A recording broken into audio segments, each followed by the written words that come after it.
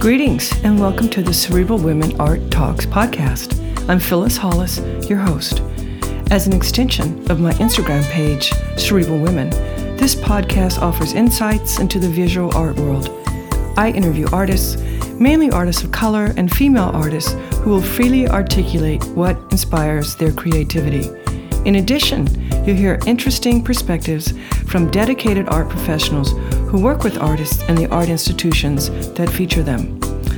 I'm confident that collectively, these individuals will indeed stimulate your mind as they do our eyes. Please know these interviews are conducted in my Manhattan apartment, so please forgive the background sounds of city life. Welcome to the Cerebral Women Art Talks podcast. In this episode, I feature contemporary artist and painter Ferrari Shepherd. His paintings blur the line between figuration and abstraction. He examines humanity of Black people in the Americas and within the diaspora. Ferrari has traveled extensively and lived in various cities in Africa. His paintings reflect a dimension of time and space that gracefully shuttles between otherworldly yet familiar, nostalgic yet present. He has been featured as a guest lecturer at various universities and cultural institutions across the United States, Canada, and Ethiopia, including the African Union in Addis Ababa in 2014 and Harvard Law in 2015.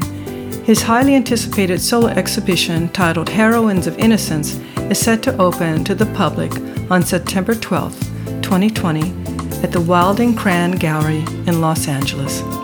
With that, I'm excited to feature Ferrari Shepherd on my Cerebral Women Art Talks podcast. Welcome and enjoy.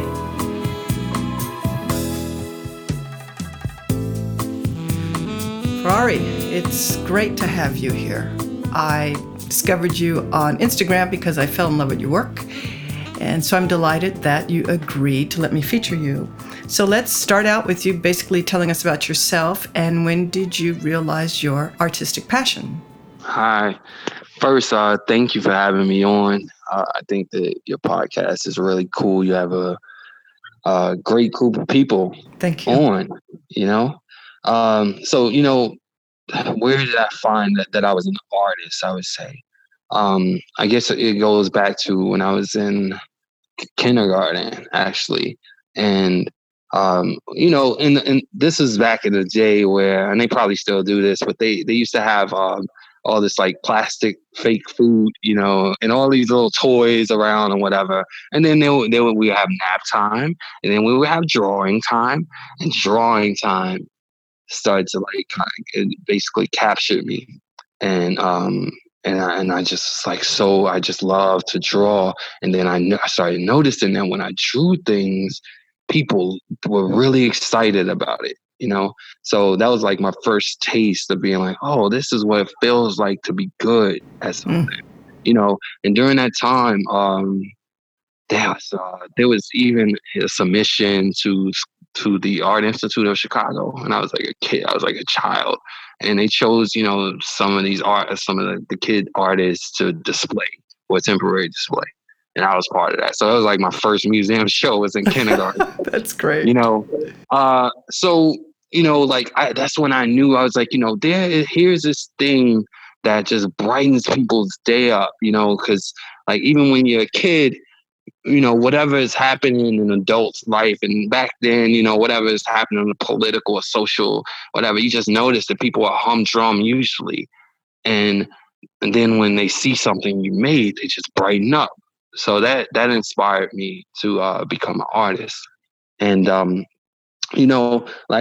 I actually took a long hiatus from creating. And it was maybe a 10-year. This was after I left the School at Art Institute. I think that all of the technical, the years or just the hours of art history and the academic, aspects of art really drained me. it drained me. And I think the reason for that was like you see yourself, like when I was a child or when I was in high school, you see yourself as a fish in a small pond, and then obviously you become this small fish in a big pond. You realize that there's 500 years of art history and almost everything has been done. So it creates this just the perspective, or just like the view of just is there anything that I can contribute to this? Because there's so many great things that have already happened, you know. So, thinking back, was there a particular artist that influenced you as both a child and when you really started? Yeah, so as a child, I did not have an influence. I just, like every other artist, I think there's a lot of artists who probably can relate to this. You visual artists, you just want to make things look real.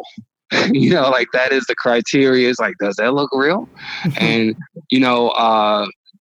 I think that I remained kind of like focused on that up until high school, up until like, senior year of high school, where there was this one artist that was at my high school who he could paint everything and it looked so real to me at that time. It probably looks like shit right now, but we can curse on here. This is the curse thing. Okay, all right, we're gonna say shit. Yeah. So but I was like, look, he drew Michael Jordan and the beads of sweat, which is like so crisp and real, So I started going in that mode, and that was when I was introduced to Michelangelo and Caravaggio in high school, and those became like the mode of what I was trying to emulate them, and I achieved it. And even then, okay, so it's a different situation. Now I'm in my art class, the senior AP art, and like, all of the dudes, they're like admiring me, like, oh, Ferrari, he's the best, this and that. So, I entered the School of the Art Institute thinking I'm the shit, and then I soon, after less than one semester, I realized I was like, I'm not the shit. I'm really not the shit.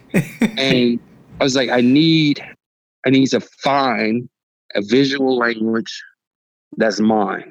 That's what matters in this, And you have Dada, you have the Dada movement, you have conceptual art. That was never my mode.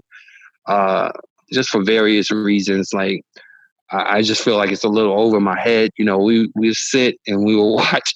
It was a video class at School of the Art Institute, and we literally watched this woman bang her head against a locker for 15 minutes. And they were like, this is deep. And I'm just like, what the? I was like, maybe she needs some help. Like, maybe she needs, like, literally, we need to get her some help.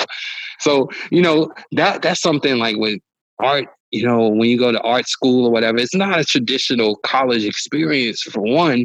Like for me, School of the Art Institute of Chicago, downtown, there's no real campus. The campus is spread out in different buildings, skyscrapers. There were parties, but all of the people were pretty weird.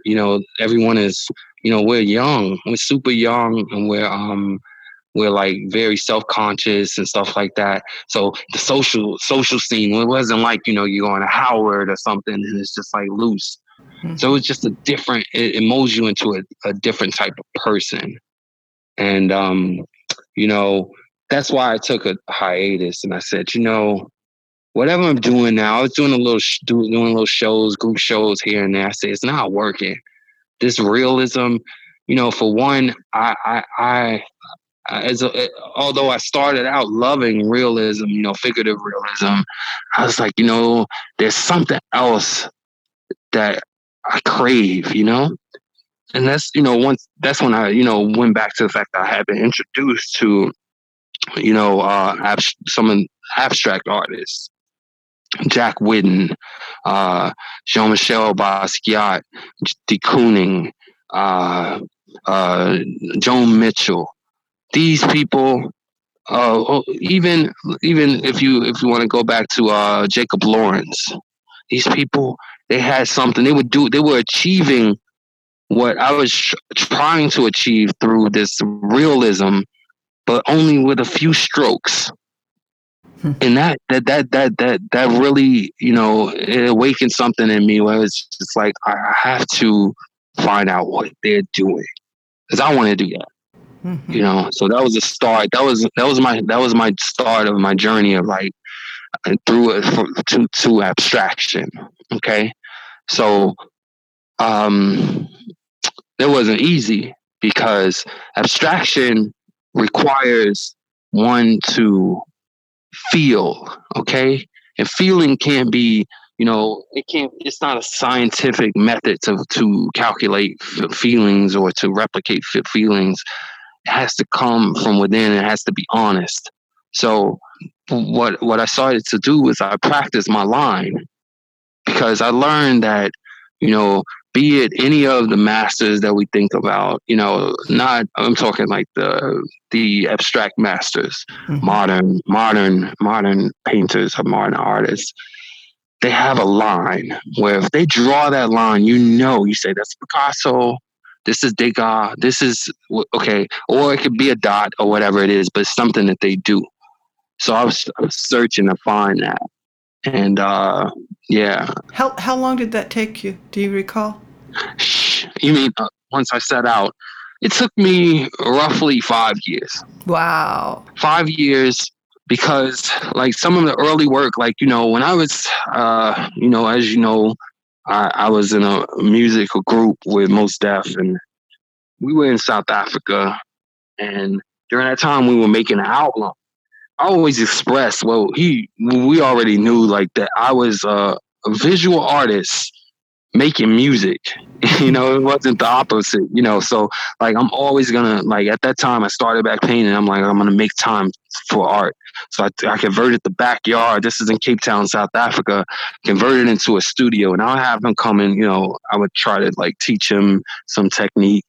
And while I'm doing that, I'm applying all these layers of paint, and I'm scraping the layers off, and I'm abusing the canvas, and I'm just trying to find like, what is it that's me, right? And then during that time, I produced 2 paintings, which went on to go into like prominent collections with Isaku Mizoa in Japan, but they were Brain Salt and Sun Slap Napoleon.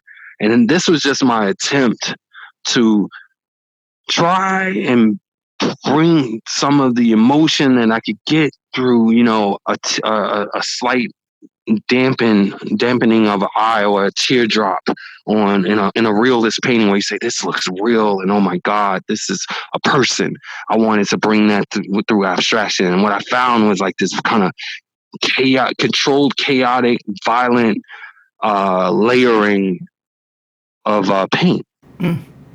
So that that was cool for a while, and I did that for about a year, and I was still trying to become, anyone would be lying if they say they're not trying to be noticed or make a career out of art. Like, I was trying to make a career out of art, and I was showing it to some dealers and different places, different galleries, and they were interested, but not really. It's like, I see something there, but not really, and to this day, like, I sit back and I think of all of the rejection that I received, and I say, a normal person would just give up. I'm abnormal, because I mean, like, for me, it was like, okay, so you don't like it, or you say, well, I was told one of the most hurtful critiques that I was told, and I come from the Art Institute of Chicago school, so I've heard some critiques. But it was from the Stevenson in South Africa. They said that my work was unresolved. Unresolved. Wow. Unresolved. And it's funny because those paintings then sold to, the billionaire guy in Japan, But I mean, I took that criticism, and I think that there is a healthy amount of competition that I have inside of me, where it's like, if you tell me that I can't do something, that's going to make me go harder. I'm going to go harder and I'm going to work on myself, and I'm going to make it to where the work that you see or whatever I produce is going to be undeniable. you know. And I think that that's a great, that's something great to aspire to, because we're never going to make the best work. I'm never going to make the best work, you know, but me trying to achieve perfection will always expand my practice, you know? Yeah. And you can always find perfection in imperfection. Exactly. But I do want to, so fast forward to today, right, regarding critics. Do you think they understand your work better today than back then when the opinion was that it was unresolved? Yeah. I mean, no. And so this is the thing. I put a survey up on Instagram and I said, do you think the art critics are obsolete? And there was no like pretense. Like I was really asking because, you know, other than our old pal Jerry Saltz, who's, you know, kind of famous critic, you know, I don't, in this age of like the social media and Instagram and people buying off of Instagram, I don't know if it's as relevant as it was in the 1800s or early 1900s, you know, where it was like, and then the critics just ripped it apart. Mm-hmm. Don't nobody care, you know, like I said, don't nobody care. It's true. It's like no one cares. No one cares because if the work, let's just be honest, the capitalism is really a big part of art right now, and has been. It's always been. But if the work is selling and it makes people feel something, then it's gonna be okay. You know, I don't think that people are, you know, reading art criticism and be like, I don't know if I should buy this person anymore because this person who has Wi-Fi and an attitude problem has said that I shouldn't like this. Right. I don't see that happening anymore. You know, the power has shifted. Social media has really leveled the playing field in a lot of ways. And, you know, on top of that, this pandemic has leveled the playing field, you know, where I heard a lot of criticism about art fairs.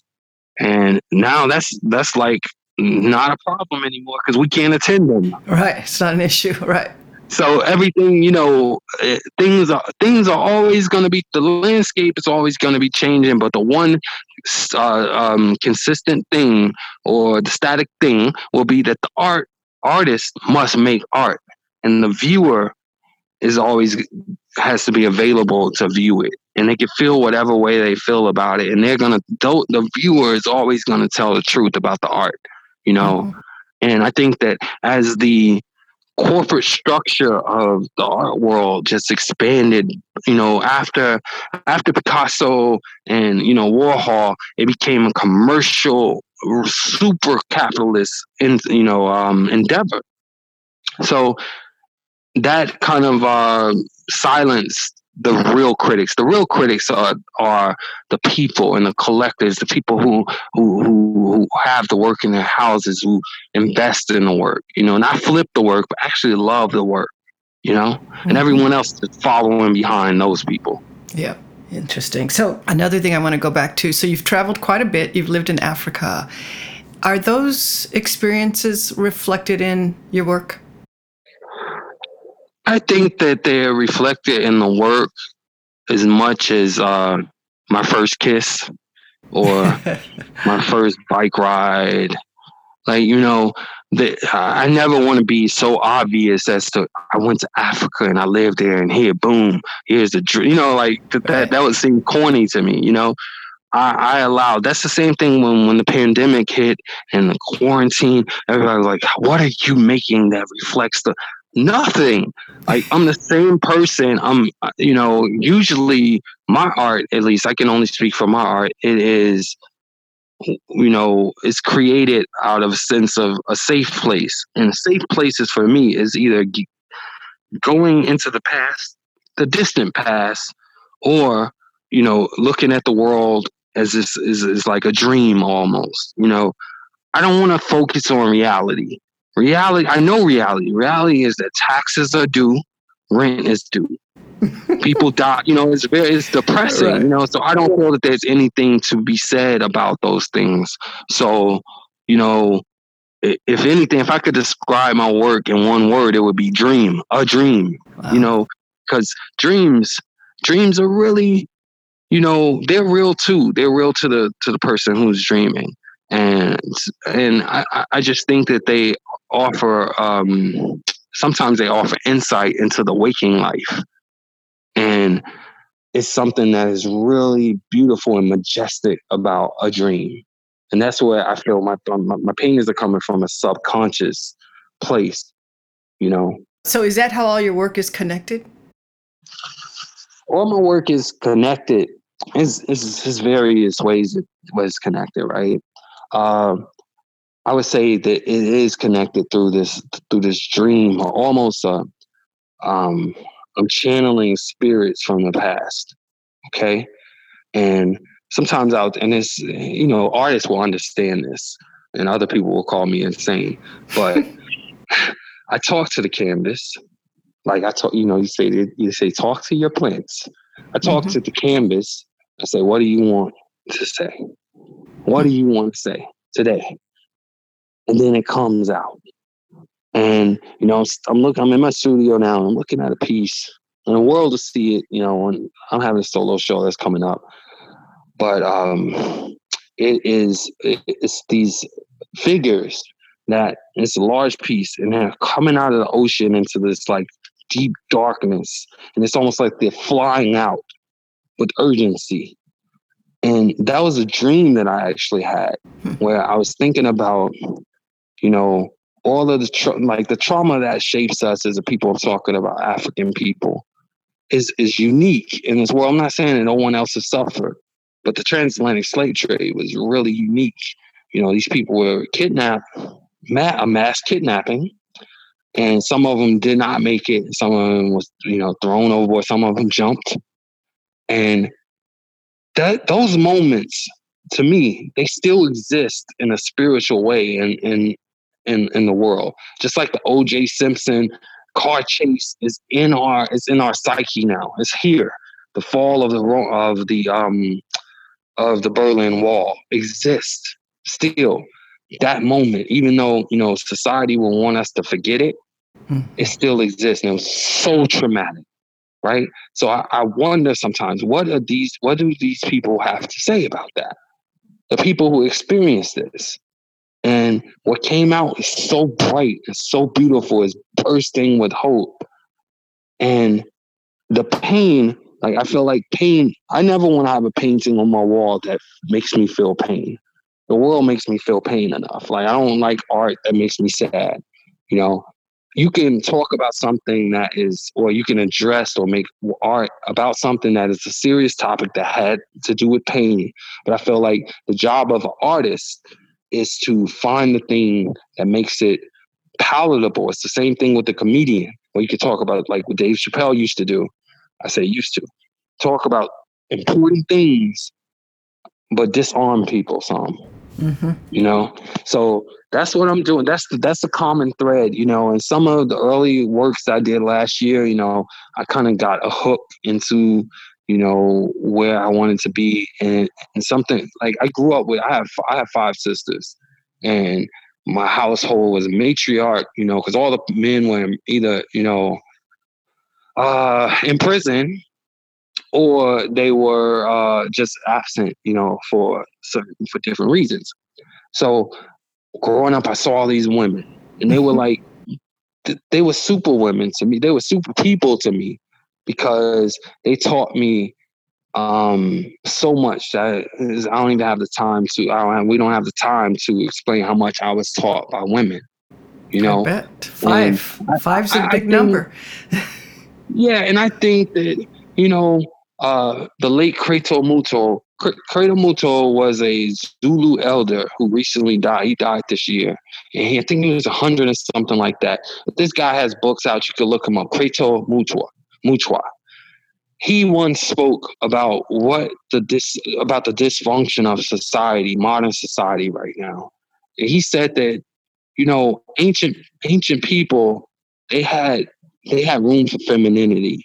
Like there was a space, a balance, where as masculinity, which is really represented through corporatocracy, war, aggression, destruction, these things, which are negative, but there's also positive attributes to masculinity.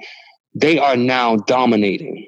Okay. Whereas the feminine things associated with femininity, which is intuition, empathy, um, understanding, that they've been pushed aside. And we need a return to the balance of the energies, the feminine and masculine energies, and they both are equally important.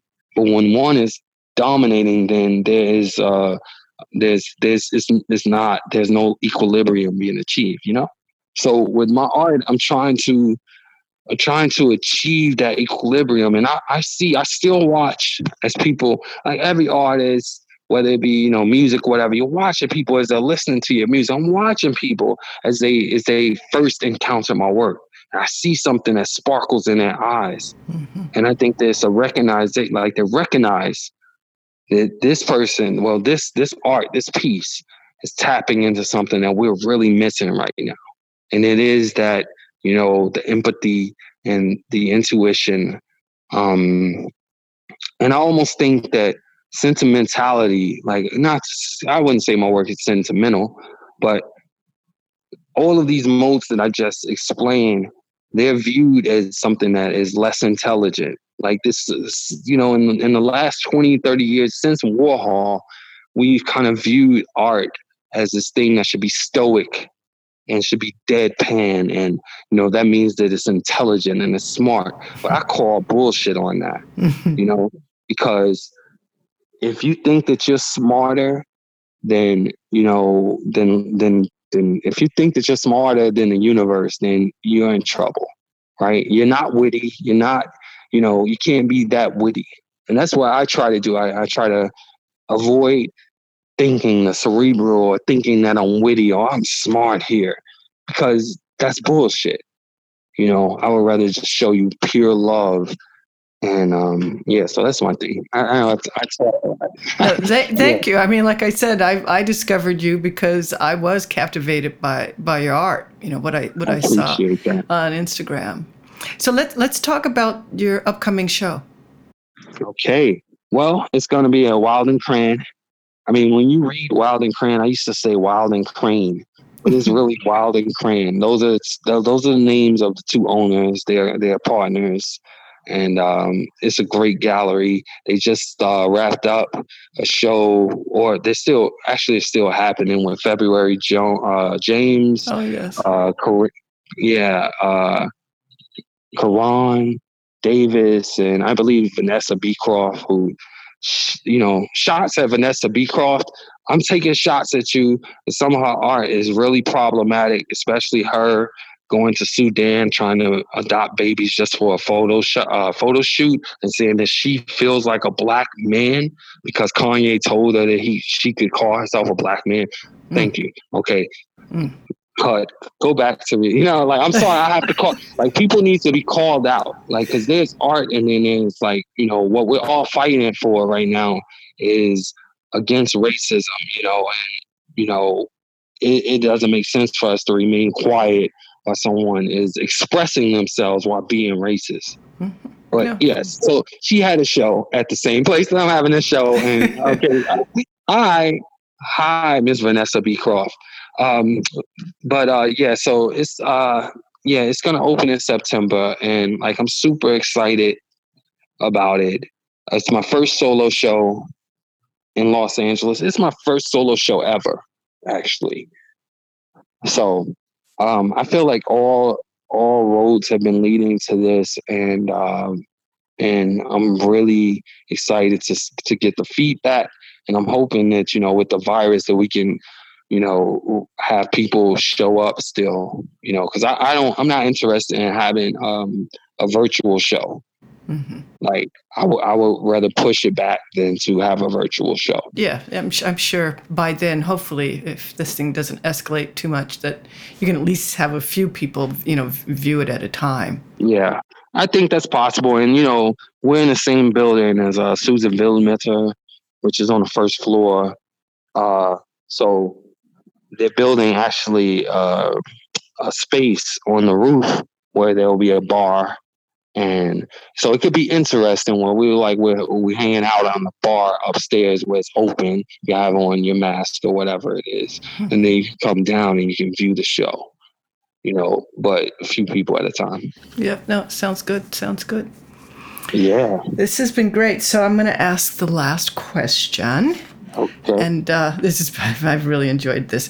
So as an artist, what do you feel your role is? To be abused. No, I'm just playing. No, so many. Hey, look, man. Hey, if there was people talk about, I'm not a religious person, but Jesus Christ was supposedly a carpenter. So that created, he was an artist, and it seemed like he was abused. I just see so many, and I won't complain about it, but there are just too many opportunities for artists to be taken advantage of. And another thing that this pandemic showed me was, I was like, the first thing that people fell back on was artists. It was like, oh my God, we're all gonna die. Get all the toilet paper, and then what are we gonna do? So where's the art?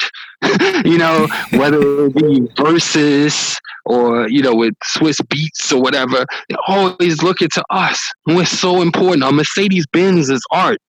Some people look at it as a luxury vehicle, but it is art. Anything that you enjoy in this world is art, fashion.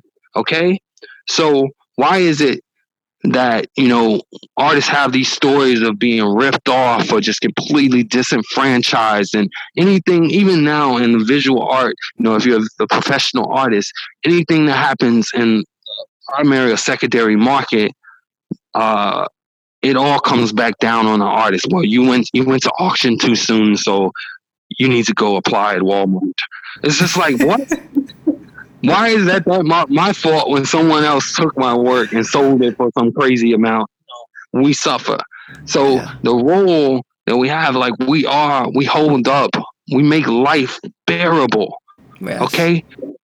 And that is the role of the artist. And I think the world will be better off if they start to recognize that and treat art as an essential entity, something that we need this. You can't go, studies have found that you can't go more than 2 weeks without listening to music. Most people, you'll go crazy.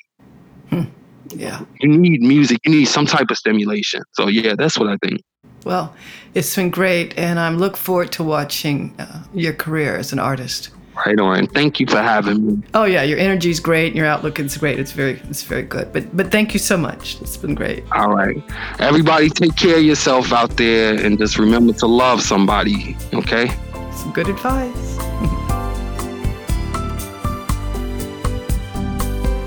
Thank you for listening to Cerebral Women Art Talks podcast. For additional content, please visit cerebralwomen.com and be sure to follow Cerebral Women on Instagram.